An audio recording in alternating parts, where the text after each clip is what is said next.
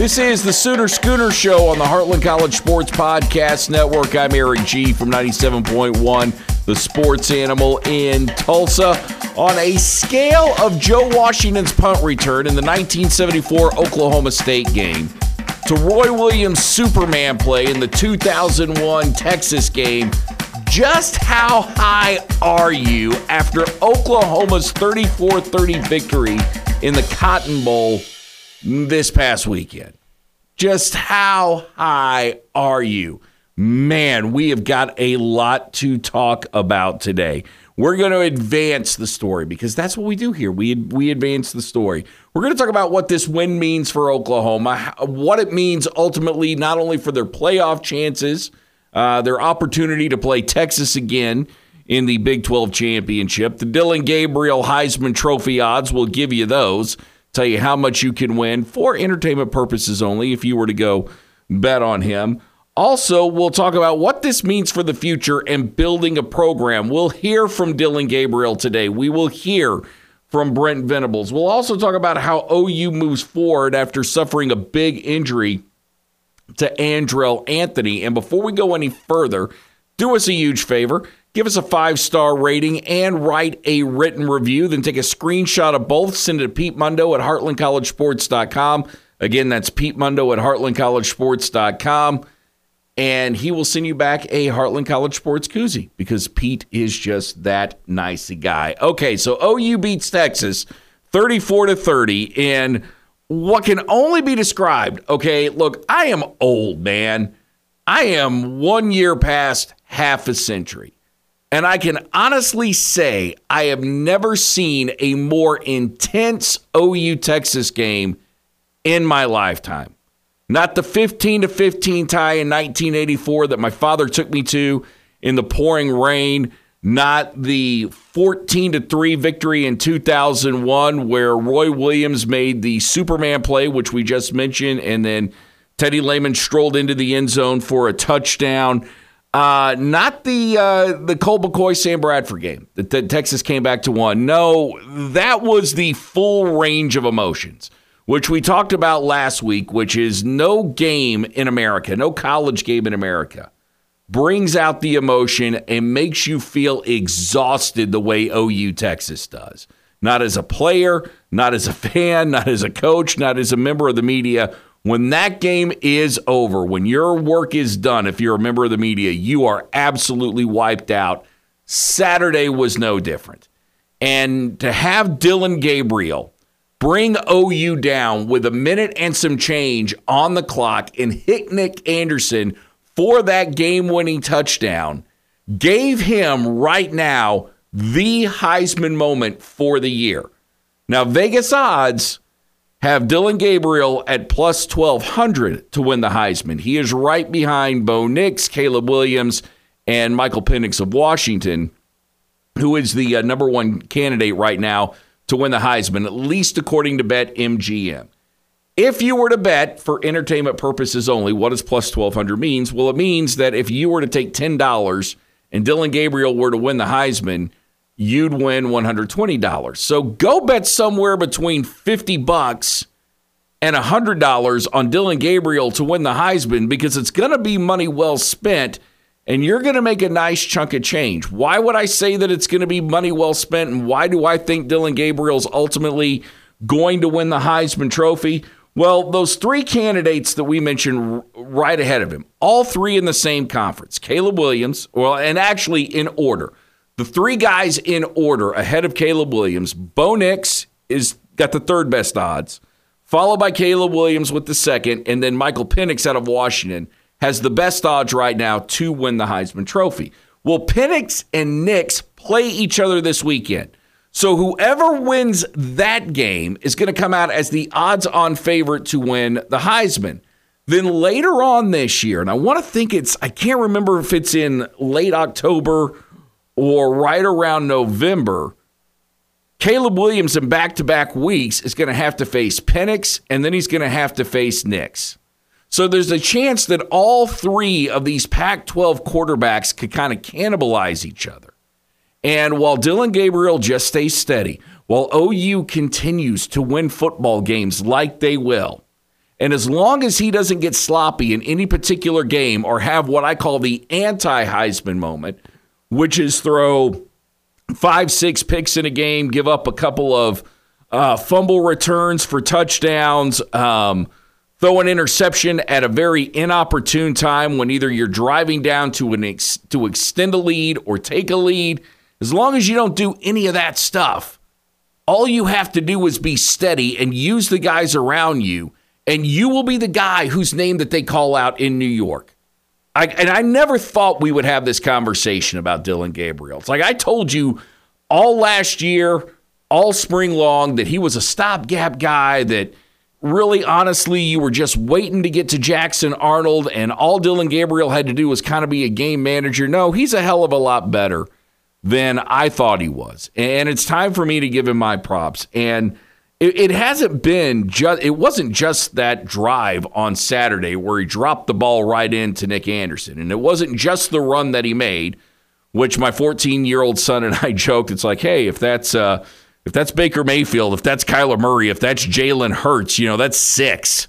That's 6 points. If that's Jackson Arnold, that's probably 6 points for OU. It wasn't just those moments, okay? It's been all the moments prior to that this year. It's been him being able to find that receiving core and make those guys around him even better than what they are, and to just really play within himself. I don't care that he overthrows passes or underthrows passes, because he did that in the Texas game as well. As long as you keep your mistakes to a minimum and prove that you can run the ball and make good decisions when things break down around you like he has, that's a really good quarterback. So, yes, I do believe right now, if I had to bet, I would take that plus 1,200, go lay some money down, because I do feel like Dillion Gabriel is going to win the Heisman Trophy. I feel that right now. Ask me in a couple of weeks, that may change. Who knows? Nix and Penix light each other up, duel it out. I may come back and tell you, well, as good as Dillion Gabriel is, those guys are just a shade better and would get my vote if I had a vote. But right now, yeah, if I had to vote today, I'm voting Dillion Gabriel. And I voted for the Heisman for a few years. I would have no problem giving my Heisman vote to Dillion Gabriel. Unfortunately for him, and unfortunately with that win, OU did come out a little worse for the wear in the injury department. On one hand, you've got right guard McCade Matwire, who is out, but good for him, high ankle sprain. But then there's Andrell Anthony. Okay, Gentry Williams, by the way, fine, and we'll hear from Brent Venables on that. But Andrell Anthony is an absolute huge loss. And before we talk about how to make up for his production that will be gone here over the next, actually, every week after this, the rest of the season, let's hear from Brent Venables. Let's hear what he's got to say about Andrell Anthony and just the loss that OU is dealing with right now on that. Yeah, McCade, we're looking at best case scenario for him. He'll be back sooner rather than later. And Andrell is going to have season-ending surgery. What about Gentry? We saw him. Yeah, he's good. Okay. Yep, practiced today. In good shape as Troy? well? Yeah, he's good. Andrell's been so good for you guys. How tough of a loss is that? Yeah, it's tough. Now, you hate it for him. We have other guys, and hate it for Andrell, how hard he's worked. We got to 6-0. He had a big part, in helping us get there. But again, all of his best football still in front of him, and he'll have a great career on the back end of this surgery. Doesn't have much swelling, and so that usually means it's a little quicker recovery for him. So hate that for him, but this gives some other guys some opportunity. The bye week couldn't be coming at a better time for Oklahoma. One, because they need the rest. Two, obviously they've got to get healthy. And now they've got to figure out how to replace the production of Andrell Anthony, your best receiver. Now, in other years, this would be absolutely devastating to lose a player of this caliber. But because OU has one of, if not the deepest receiving core in America, you got an opportunity to have guys step up and take on a bigger role than what they've already taken on. Now, look, Andrell Anthony, 429 yards, 27 catches, and a touchdown. That's really good. My first thought was, well, great. This gives an opportunity to get Nick Anderson more involved because the guy's only got 11 catches this year. It feels like he has more because 7 of those catches, 7 of them have been for touchdowns. So you can certainly get this guy involved more. He's got the hands. He's got the speed. There's no reason why you couldn't throw to Drake Stoops, the sure-handed Drake Stoops, more than what you're doing now. I mean, that would certainly make a lot of sense. We've been begging to see Austin Stogner get involved in the offense. Well, now's the time to get Austin Stogner involved in the offense. I still have yet to wonder why we don't see him get more targets per game or why Jeff Lebby doesn't want to utilize the tight end more, especially in the red zone. But now you get the opportunity to do that because he's another weapon out there for you. Jalil Farouk, or as I like to call him, Little Debo. That's his new nickname for me, Little Debo. As in Little Debo Samuel, Jalil Farouk. That guy should be on the field every single down. And that is a guy that when you're Jeff Lebby and you're scheming up plays and you're riding on the dry erase board, figure out how to get the ball to him a hell of a lot more often, just like you did this past week. And we'll have more on what kind of recognition Jalil Farouk is getting coming up here in just a second. You could also go Jaden Gibson, who finally got the opportunity to show what he could do, because he was called into action after Texas. I mean, he got a couple of targets, didn't catch him, but the guy's got a big 6'5" frame. You could use him.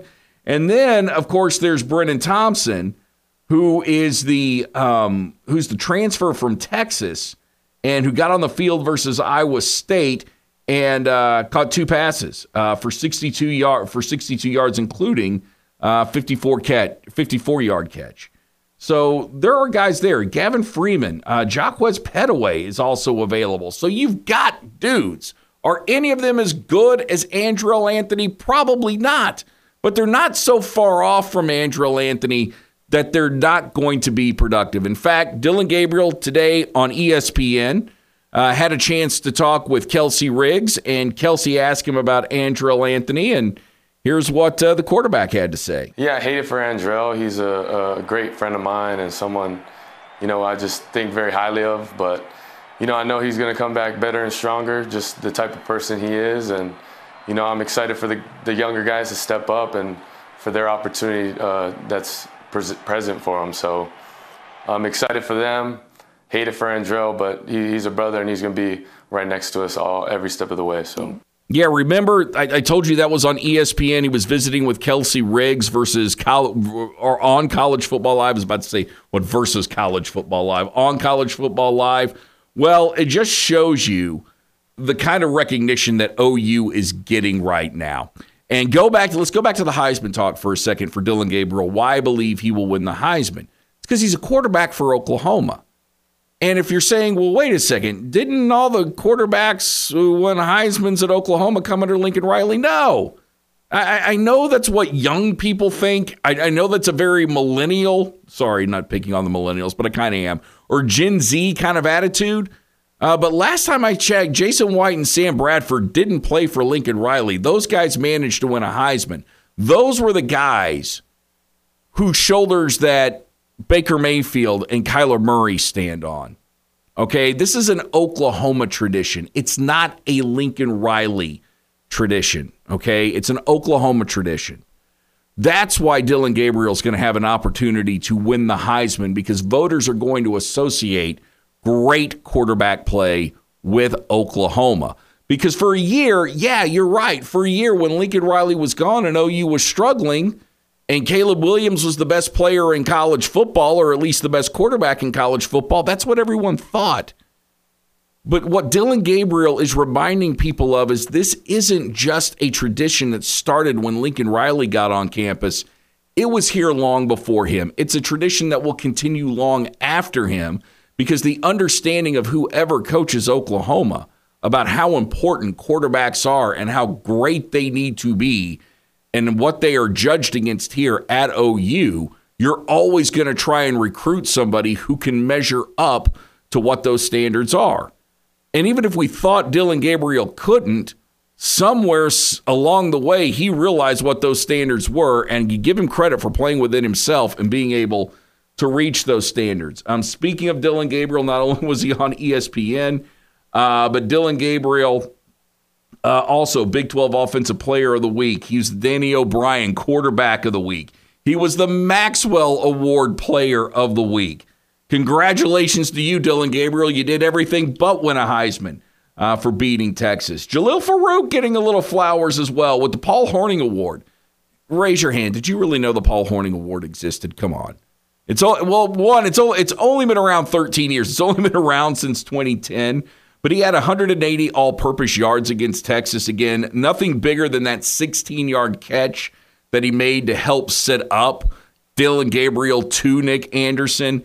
And Walter Rouse, the left tackle, got the Outland Player of the Week. So OU, on the national scale, you're number 5 in the country. You're moving up. And if you start to look at the rest of the schedule, now you start to realize, God, man, there's a legitimate chance to make the college football playoff here. Yeah, there is.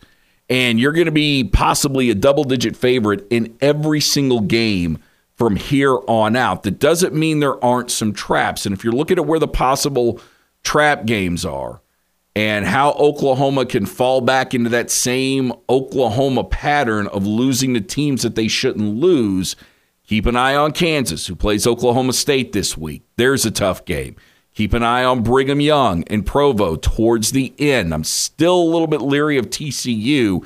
And despite the fact that Oklahoma State hasn't been any good this year, even though they beat Kansas State, Bedlam should worry you. The reason Bedlam should worry you is that Oklahoma State will come out and play their absolute best game of the year because this is the last time those two teams are going to play.